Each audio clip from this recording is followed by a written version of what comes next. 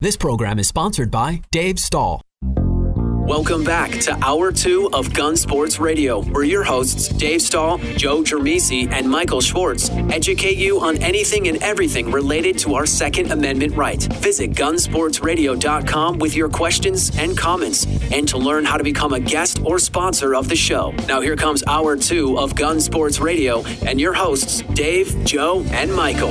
All right, folks, welcome back to Gun Sports Radio. Yep, we're going down the road for another hour. This is FM 96.1, AM 1170. The Answer. And this hour is brought to you by our good friends at Cali Key. Drop in a Cali Key into any AR-15 or AR-10 to instantly make it California compliant. For more information, check out Cali Key at calikey.com. That's KALIKEY.com. Self-defense and emergencies can happen to anyone, and unfortunately, the justice system may not be on your side. So while you protect your family and property, U.S. Law Shield is here to defend you 24/7, 365 days a year with the comprehensive self-defense coverage at an affordable price. Bad guys don't take days off, and neither does U.S. Law Shield. What's your plan after you defend yourself or your family? Consider a plan from U.S. Law Shield. Check them out today at uslawshield.com. That's uslawshield.com. All right, this segment is brought to you by San Diego County Gun Owners. Go to www.sdcgo.org. You can join up for $10. You can also come to the gun prom. It's going to be a blast. Talk to Joe Germisi. He's our Cobra blogger, and he is going to talk to you about a concealed carry book list. How you doing, bud? Doing great today. So this is the 9th article in the Concealed Carry Lifestyle series. Several months ago, we decided to, every couple of weeks, write an article that's aimed at all the new people, all the new folks that have their concealed carry permits. And I noticed the sheriffs have started updating their website again with that. Good. So I think this morning I saw we have 4,167 permits now in the county. Oh. So things are picking back up after the COVID delay there. So 4167. So that's a good thing. So with that in mind, I came up with a book list here because I read a ton of stuff. And, with the whole concealed carry thing, and I think we've said this before, the firearm or the gun is probably the easy part. There's a whole bunch of other stuff that you need to learn if you want to do this, safely and responsibly, I guess. So I offer 5 books, and I'll try to go through them quickly here so we see them. If I don't make it, please look at the article on the San Diego County Gun Owners website. SDCGO.org/blog. So the first one here, and you should be able to see it. You start at the bottom? I will, because it's the biggest book. If I just put this on top, I'd have had a problem here. So I'm starting with this one. Should be able to see this cover here. It's the Concealed Carry Class by Tom Givens. And Givens, we've had Givens on the show before, and Givens is one of the legends, I guess, in the firearms community. This is a great book for anybody that's new to concealed carry. This is a soup to nuts book. Givens touches on everything from the very beginning, the philosophy, mindset. He talks about firearms, holsters, training, all sorts of things. This is just a great book. It's really well written. It's easy to read. There's lots of pictures for the younger people that don't like to read a lot. So it's a really good book to take a look at. So it's the Concealed Carry Class.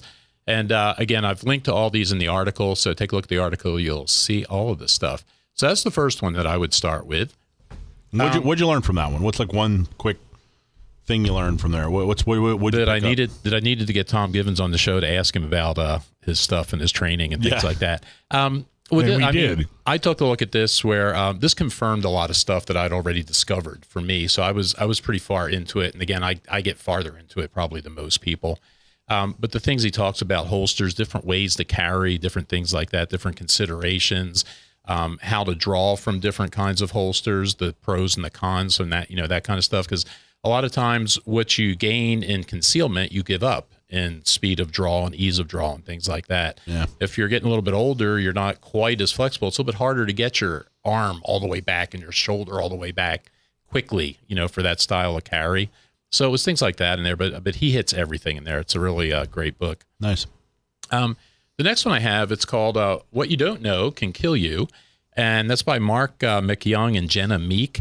And McYoung is a really interesting character, someone else I'd like to get on here to talk to. He's not your typical self-defense or firearms trainer. He's got an interesting background. He's not a Navy SEAL. He's not ex-law enforcement. But what he talks about in here is a big part of, what we do as concealed carriers is trying to avoid situations where you have to do something like that to defend yourself, where you have to use deadly force. And a lot of that has to do with being aware of your surroundings, understanding how criminals behave, how they select victims, how they do different things, what to watch out for. He talks about social violence versus asocial violence. And it's important to be able to recognize those things and understand the difference because, people live in tribes. Tribes have rules. You could inadvertently stumble into a different tribe or a place where the rules are different. If you violate a rule, you bring violence and things down on yourself, and you could do that without even knowing it. So McYoung talks about a lot of those kinds of things, how to avoid that kind of stuff. Really interesting book, so another one I would recommend. So let's see. I wanted to get to this one, too, so before I run out of time here anyway. This one, From Lubies to the Legislature by Susanna Hupp. And I've written about this one before. I linked to the article also in this new article. This one's a little bit different. This is about a real-life event that happened to her in Texas in 1991. It was the Luby's cafeteria shooting.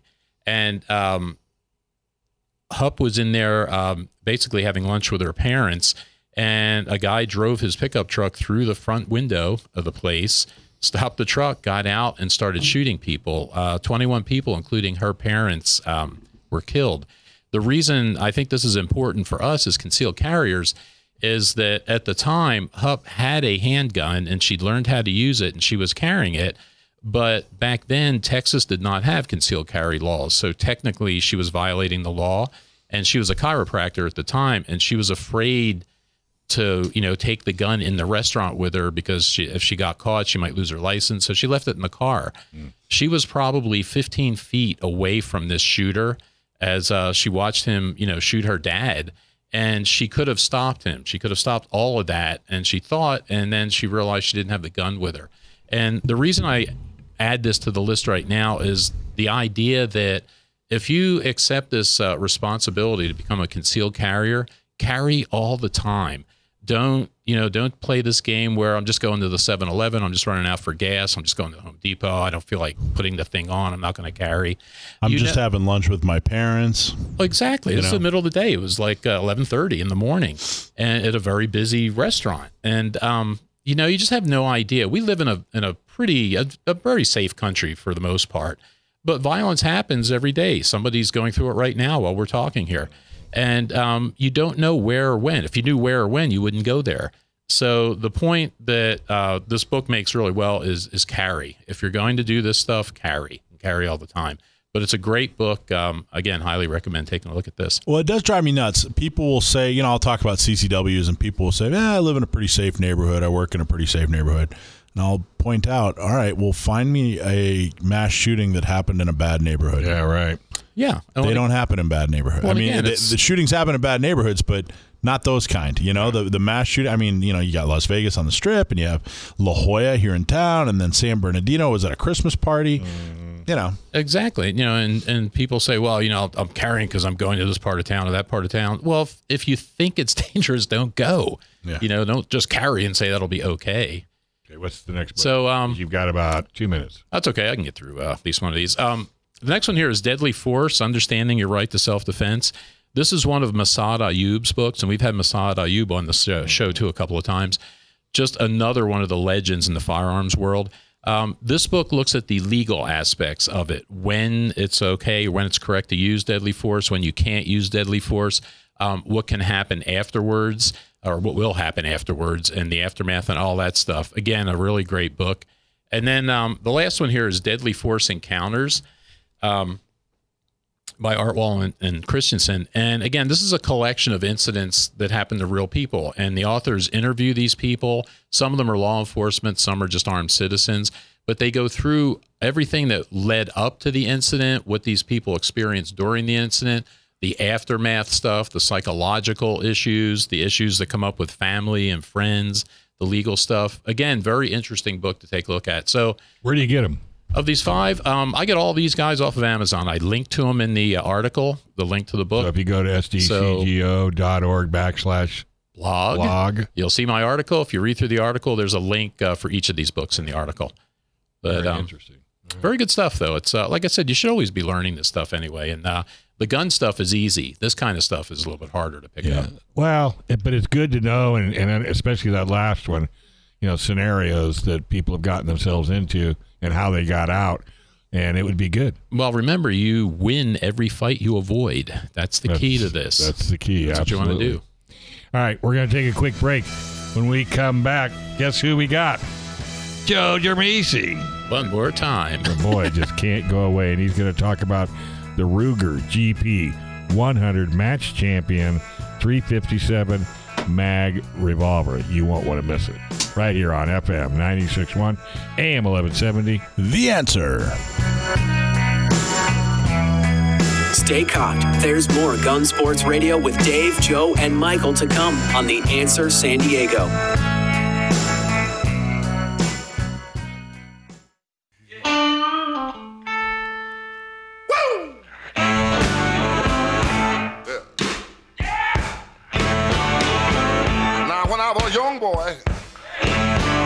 All right, folks, welcome back. You're listening to Gun Sports Radio on FM 96.1, AM 1170.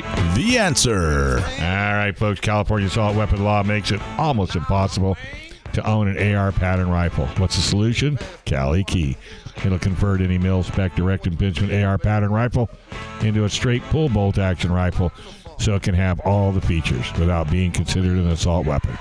It's a true drop-in solution. No milling, no aesthetic modifications, and no turning off your gas system. Keep your entire AR collection intact at a price you can afford with Cali Key. Check out Cali Key at CaliKey.com. That's KALIKEY.com. The segment is sponsored by the good folks at U.S. Law Shield, USLawShield.com. And if you own any firearm, talk to the good folks at U.S. Law Shield about what happens after the bang. All right, Mr. Germisi, this is not a blog. This is a review. Okay, so we're back. So what we've been trying to do the last month or two is to add a gear review segment to the show. And we've been doing that. We've been reviewing different pieces of gear. Today it's a firearm, actually, and we'll see if we can convince Michael about revolvers. Yeah, getting a revolver.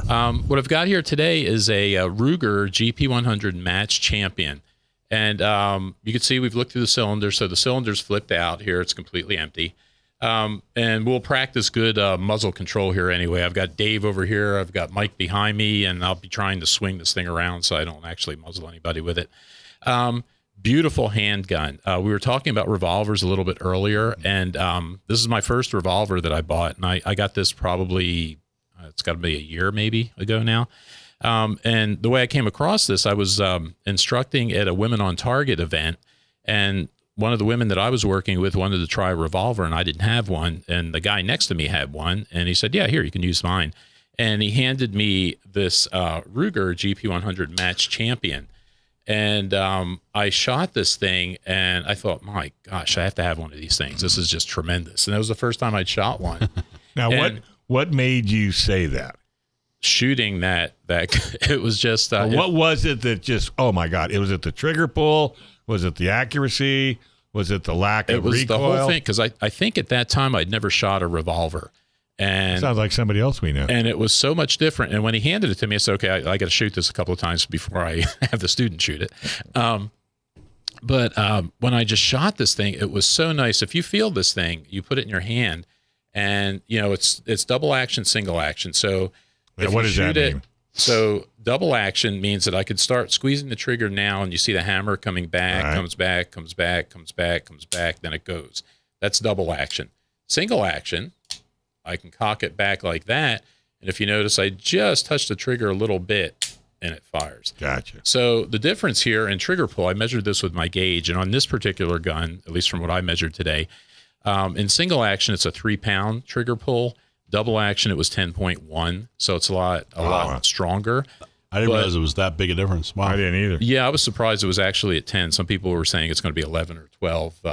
my gauge only goes up to 12. So But fortunately, even it was 10 is pretty much. Well, what's nice about it, and I think Jason mentioned it a little bit earlier, and one of the old guys at the club was telling me, one of the old revolver guys, if you get good at this, shooting it in double action like that, if you get good in that discipline and pulling that trigger back slowly and not moving the thing around, your shooting will improve when you shoot the semi-autos again. Because the semi-autos, like my Glocks, for instance, the trigger pull on it's about 4.5 pounds, I think, is standard or factory for the Glocks.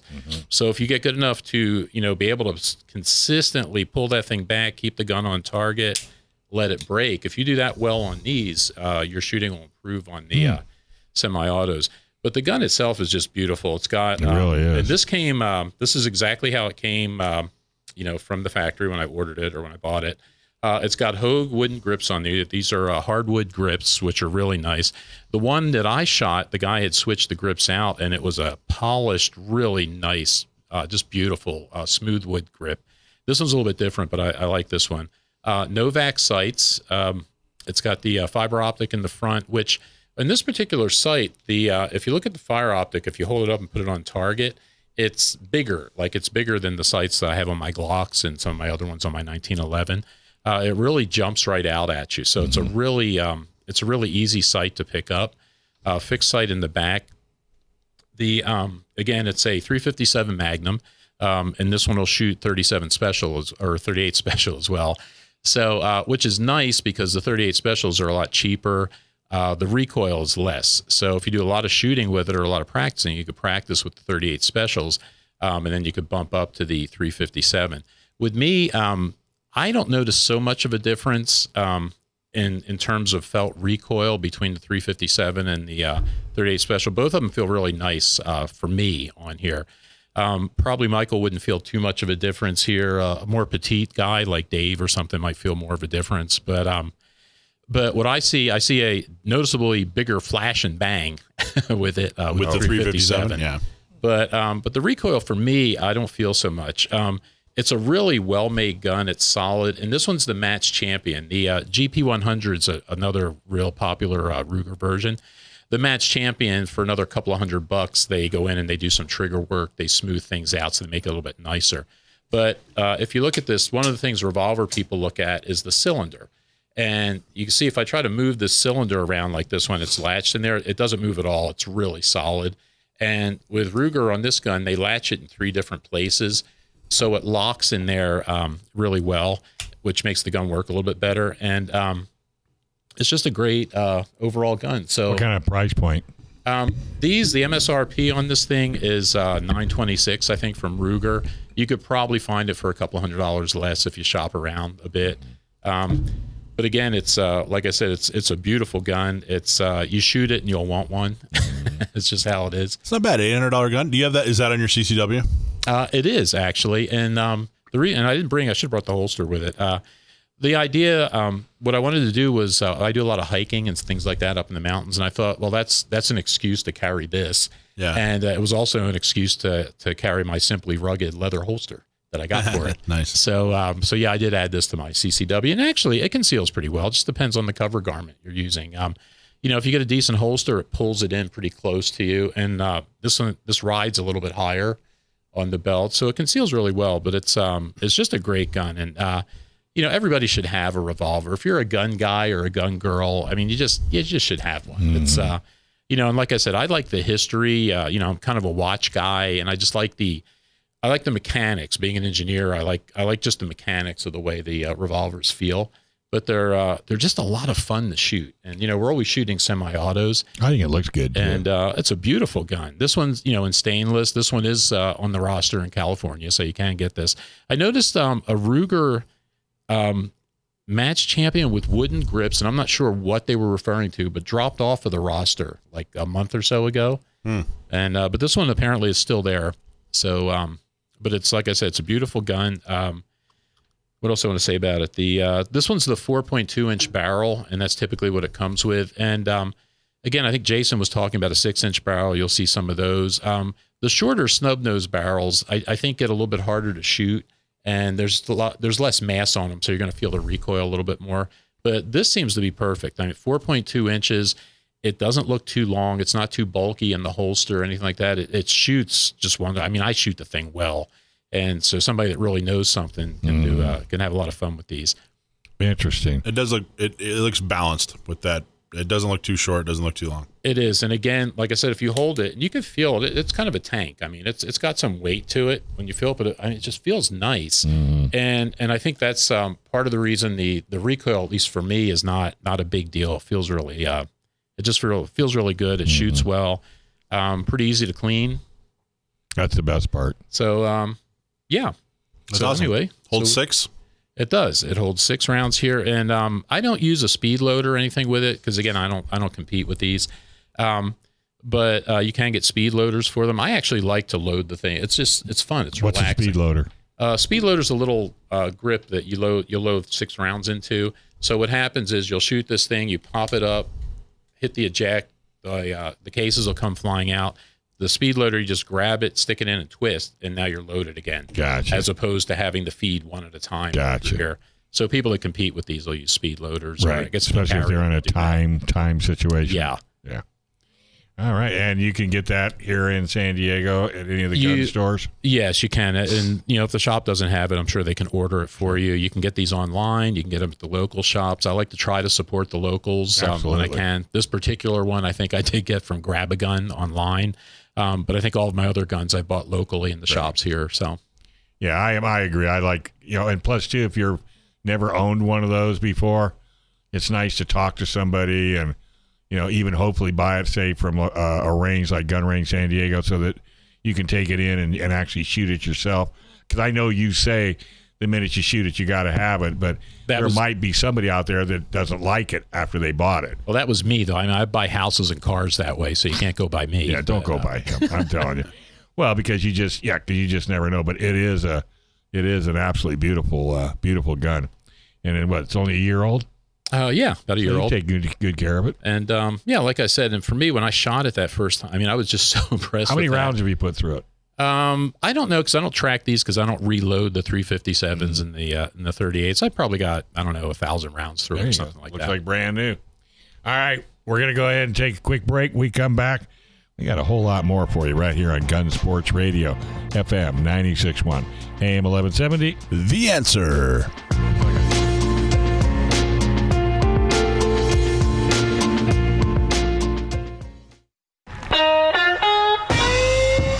Welcome back to Gun Sports Radio, educating you on your Second Amendment right. Now, here are your hosts of Gun Sports Radio, Dave Stahl, Joe Germisi, and Michael Schwartz on The Answer San Diego. All right, folks. Hey, thousands of pandemic panic buyers just found out what San Diego shooters already knew. A.O. Sword Firearms in El Cajon has the widest selection of guns in the county. A.O. Sword has hundreds of different new and used guns in stock and everything you could want for an AR-15. Whether you're looking for the latest competition rifle, combat pistol, or collectible cowboy iron, you'll find it all at A.O. Sword. They also have a professional gunsmith with a full machine shop. They can clean, repair, upgrade, or even customize your gun, including Cerakote. A.O. Sword Firearm is at 929 East Main Street, just off Mollison in El Cajon. Best of all, they are friendly, informed, and actively supporting your rights. See for yourself with their legal and technical updates on Facebook. Check out aosword.com or give them a call, 619-749-4867. By the way, David Chong is super busy today, was not able to call in, so it'll be open mic. I know he's working hard. He's always working hard. And open mic does not mean it's all Michael Schwartz.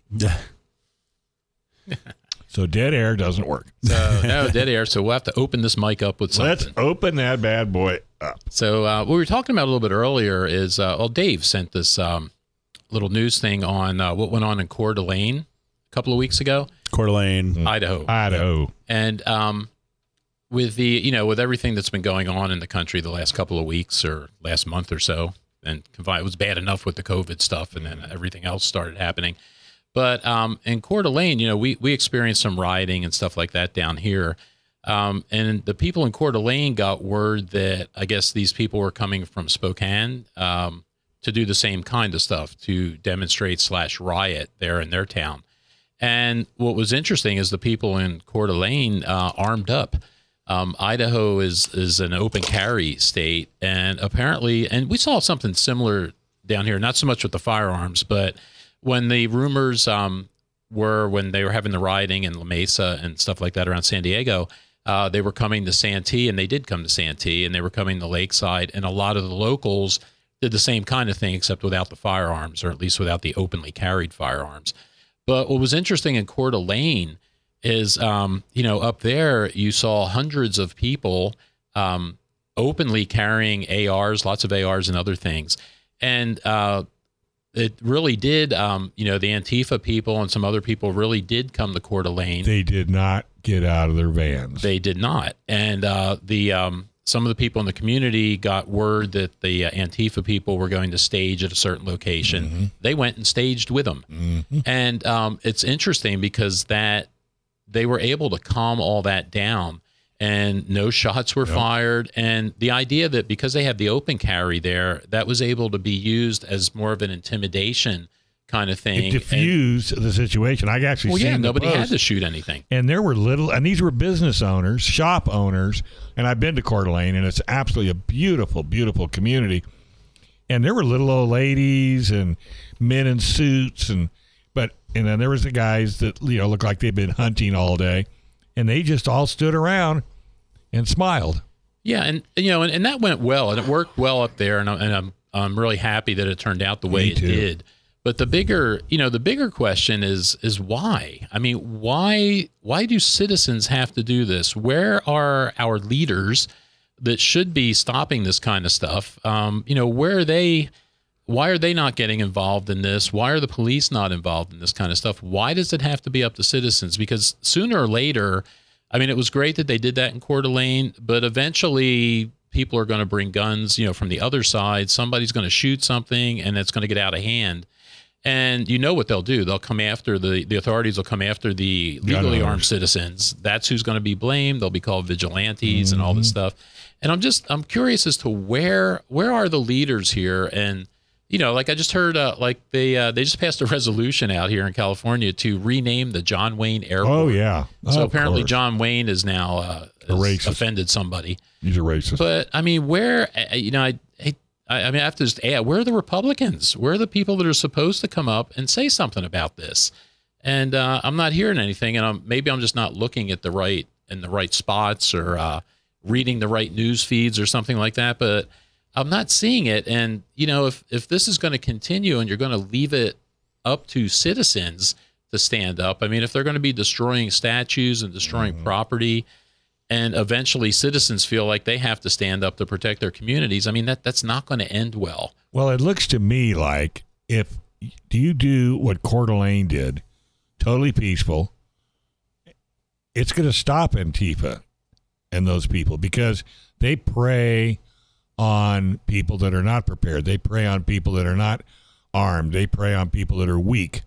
And when they see that somebody may stand up to them, they just don't have a backbone, and they're going to back down or not even do it at all.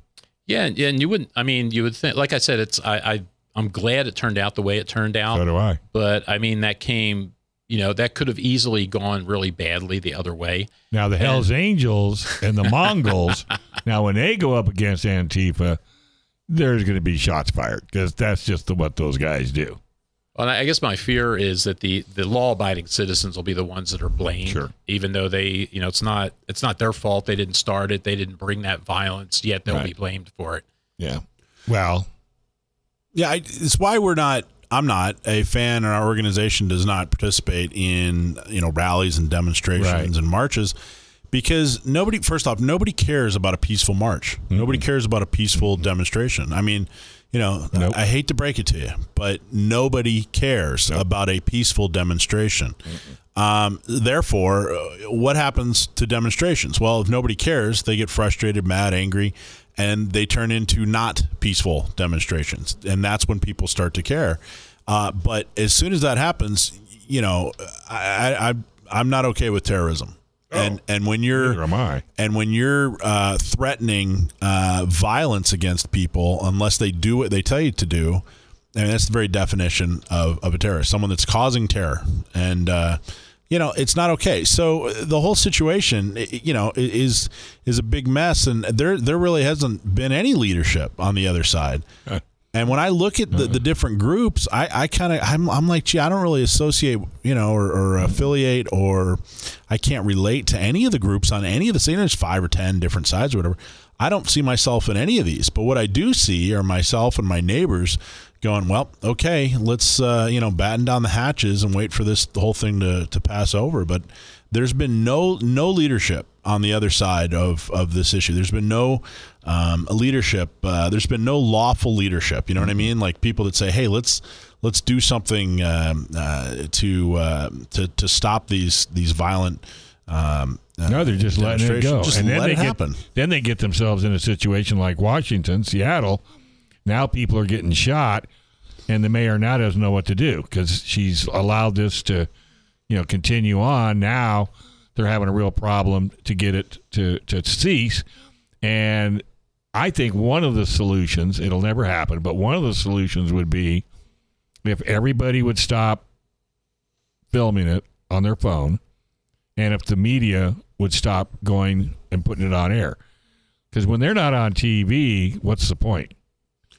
Well, the whole issue of what's going on with specifically George Floyd in Minnesota, the entire nation was behind doing something to improve the situation. Right. The whole nation looked at that video and said, "Oh my gosh, okay, something has to change." Yeah. But then what? A day, 2 days later, they wake up, they see the news, and they see a city burning down, and you are done. You no longer, I don't relate to you. No one is on your side. It doesn't matter what you say. And our politicians can't agree on anything.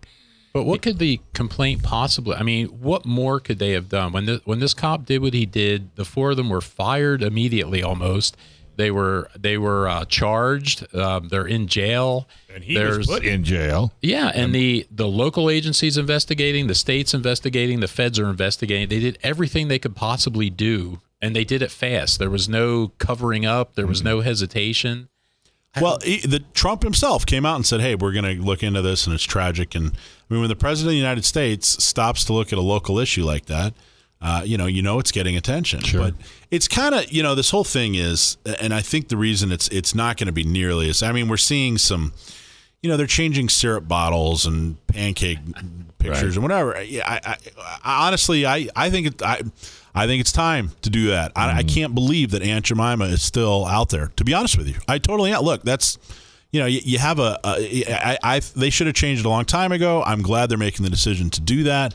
But that's not effective change. Nobody, that's not going to do anything. It's not going to do anything. Mm-hmm. But the reason that nothing truly, lasting is going to happen is because they don't have what are we changing? What policy are we changing? Well, we got to stop racism. Okay, that sounds like the war on terrorism or the war on poverty. I mean, there's no defined thing. Like, how do we know? When do we measure that racism has stopped? And when does it end? And when does it end? What are we looking for? I heard What's a statement the other day about Martin Luther King, and I guess he has a really bad reputation with women. Well, do we take down his statues? Do we destroy all of his, documents? I mean, where does it end? But it doesn't change anything. What it does is it puts your head in the sand so you don't remember what history was about. And we should learn from history. We should treat people differently. We should... we should just treat people differently. And well, there needs to be some kind of specific. First off, there needs to be a leader. Who's the leader of the other side? There isn't any. I don't know. It's just a bunch of mobs, a bunch of going screamers. crazy. Yeah. So there needs to be leadership, and there needs to be a defined course of action. Right. We are here to get these 3 or 4 public policies changed, improved, implemented, something like that, and then you can at least talk. But you can't. There's no conversation. We're mad at human nature, therefore we're going to burn down a city. Well, that's the other thing, too. I mean, we keep throwing this word racism around out here, and we really do not have institutionalized racism so much in this country anymore. We certainly did up through the 60s and probably early 70s, but we really don't have that. If you're talking about individual racist people, I mean, every society, every race, every country has people like that. In this country, if something like that happens to you, there's legal means. You can fry people for doing that stuff, and we do. Well, Joe, if we do have institutional racism, if that exists, then what policy, do we need to change? So when you just make a claim, I don't mean you, but when the other side just says, well, institutional racism, what does that mean? Well, that's what I'm saying. What public policy do we need to change? So I'm not going to say there is or isn't. I'm going to say, okay, you need to better define what it is that you expect to do. Otherwise, you're just having a fit in the streets. Right. You need to start at the home. Parents need to raise their children with the knowledge of why we have black people, why we have Chinese, why we have Polish, why we have Irish, and we need to educate them that they're no different than you and I. It's just like you and I are different, but our nationality and our heritage should have nothing to do with it. Well, we're Americans, and that's it. That's Bottom line, we're Americans. I think. But when you have parents telling their kids that these people are bad or these people are bad, well, and then you got the schools. But you still should have the history. You should be able to read about it. You don't bring down Gone with the Wind, for goodness sakes, even though it's back. So I don't know. But I think it needs to start at the home. I think it needs to start with parents educating their children. No different than you and I and Joe sponsoring and helping politicians that do the right thing. Because if not, you end up with terrible politicians like what we have now, that are old and they're one-sided. And I guarantee you, most of those folks back in D.C., I'll bet they're racist if you can get right down to the nuts and bolts of it, because that's what they grew up with. Oh, we got a lot of bad young ones too, though. It's not just an age thing. Where did it come from? We've got politicians that just aren't doing what they're elected to do. It came from their upbringing, either through schools or their parents. We need to learn to love one another. You don't have to like everybody, but you need to at least respect them and give them the right to do what it is that they do. All right, we're going to take a quick break. When we get back, there's a whole lot more right here on Gun Sports Radio. What am I talking about? Stump My Nephew. That was Mr. Schwartz's nephew on FM 96.1, AM 1170. The Answer.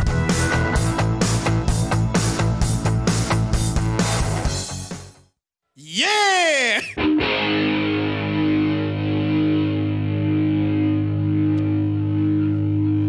Kick it!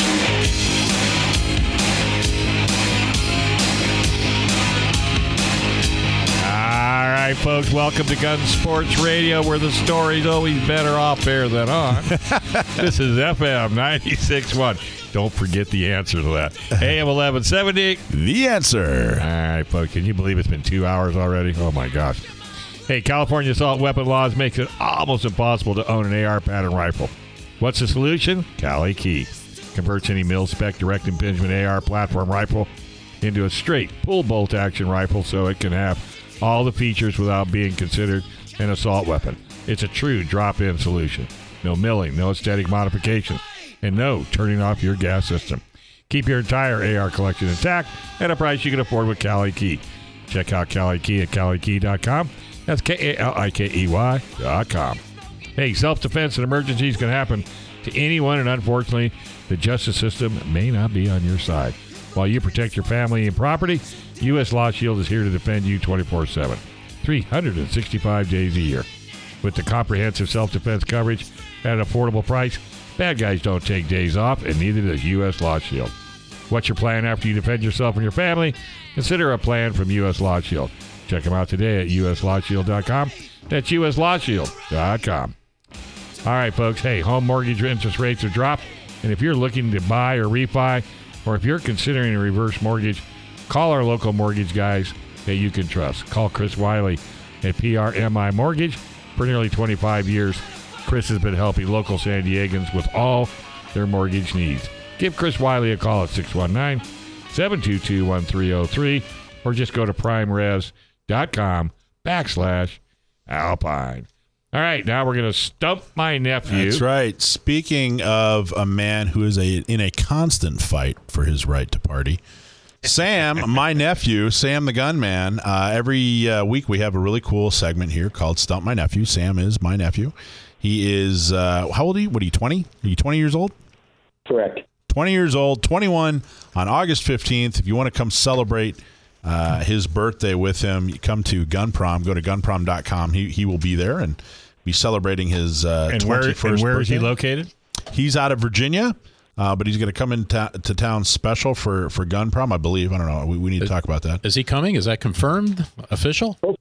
Hopefully. All right. All right, yeah. So write a question, and if we use it, you get a T-shirt. If you stump him, you get a T-shirt and a hat. Ooh. Ah. You notice we wait for that to end. Yeah, we do. From San Diego County Gun Owners, here's your question. Let's see. Lisa from Lakeside. Nice alliteration there. She wants to know. I actually have a couple questions here. But her question basically is, explain the difference between rimfire and centerfire. Do you know the difference between rimfire and centerfire? What does it refer to, and what's the difference? Absolutely. Lisa from Lakeside, thanks very much for the question. Now, when you look at, from a layperson's perspective, it can be difficult to tell the difference between a bullet and a cartridge. I hear people all the time referring to cartridges as bullets, and it really drives me up a wall because I'm pedantic. So when you look at a piece of loaded ammunition, generally speaking, you have a brass or steel case with a primer in the bottom and a bullet sticking out the top, and there's gunpowder inside. Now, with centerfire ammunition, which is the most common, you have a little button-shaped primer in the base of the cartridge, right in the middle, and when the firing pin hits that, it detonates the shock-sensitive explosive inside, which ignites the gunpowder, generating high-pressure gas as it burns and pushing the bullet down the barrel. Rimfire ammunition, like 22 long rifle, 17 HMR, a few other cartridges, actually has the priming compound contained within the case itself in the rim. It's distributed evenly around the inside of the rim. The firing pin hits the rim of the case, hence the name rimfire, which ignites the gunpowder. That's absolutely accurate. Fantastic job. Lisa from Lakeside does have a couple of follow-up questions, though. Her first one is, define pedantic. Define pedantic. No comment. All right. No, in all seriousness, excellent job, Sam. That's exactly what we were looking for. But what can you tell us? So typically, a centerfire cartridge is, ranges from, pretty powerful to extremely powerful, where rimfire is just not that powerful. It's typically just for 22s. Is there a reason for that you know of, or did it just happen to be a popularity thing, or why are rimfires not used in high velocity ammunition? It really is pretty much a matter of history. A lot of the early fixed ammunition cartridges were in fact rimfire, like 4440, I think was rimfire. There were a lot of early black powder rimfire cartridges, but centerfire ammunition is a little bit easier and cheaper to manufacture, especially in larger calibers, whereas the rimfire cartridges still in common use are all very small caliber, and many of them are based on existing rimfire cartridges. So they have some commonality with existing firearms and existing tooling. So it's really just a matter of the popularity of centerfire took off, left rimfire in the dust, and really the only real rimfire left is 20. I know there are other calibers, but really by far the most popular rimfire is the thing that's been keeping rimfire alive is 22 long. Right? Is that accurate? It's really just a big popularity. Just a popularity contest is all it is, right? For the most part, yeah. If the cartridges that already exist work just fine, there's no reason to change them. Though some manufacturers might disagree, but they're wrong. Right. So, 22 long rifle, 22 Magnum, and 17 HMR are really the most popular rimfire cartridges. And it's just so difficult to displace a cartridge that has already been on the market for a long time and already has that home field advantage of having firearms chambered for it and manufacturing equipment to produce it and manufacturers supporting it. So really, whenever you see a manufacturer coming out with a new cartridge, it very often flops completely or is relegated to a niche role in the market because that home field advantage is huge. Yeah, it really is. And if you don't get, I firmly believe one of the reasons 40 caliber is going the way of the dodo is government contracts. They, when they started fighting wars in Afghanistan and Iraq, and they sent federal agents over to work with military, the federal agents were using 40, but all the ammo over there was 9mm, and I think that had a huge impact. So unless there's huge government money behind it, I think it's really difficult for a cartridge to truly take off. But there's a lot of factors, but that happens to be one of them. But I'm one of those. I'm really skeptical of any new cartridge. I don't want to be stuck with some ridiculous cartridge that you can't get ammo in. But I'm probably too cautious. There's a lot of really good new cartridges out there. Anyway, Sam, excellent job as always. A fantastic job. Appreciate it, and we'll talk to you next week, buddy. Thanks very much. Thanks for having me on. And parents, remember, talk to your kids about 40 Smith & Wesson before someone else does. That's good advice. Boy, isn't that the truth? Take care, buddy. Thank you. Good night. All right, folks. Hey, we really want to thank you very much for listening. And remember, if you have a podcast platform, you can put Gun Sports Radio on it and take a listen to our shows.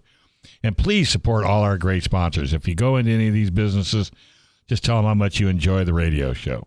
The Gun Range San Diego at thegunrangesandiego.com. Firearms Legal Protection at firearmslegal.com.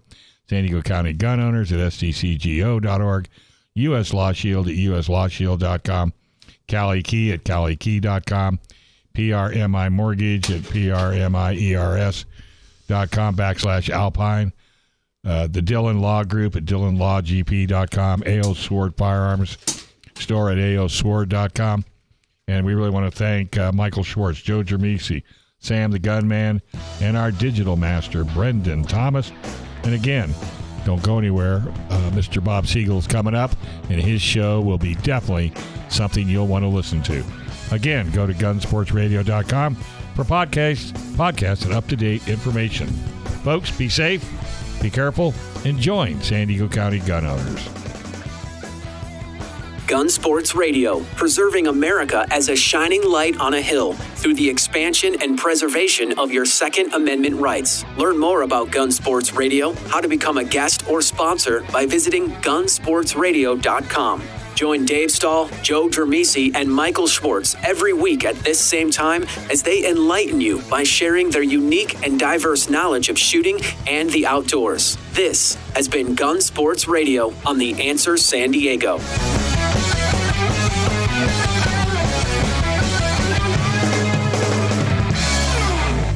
This program is sponsored by Dave Stahl.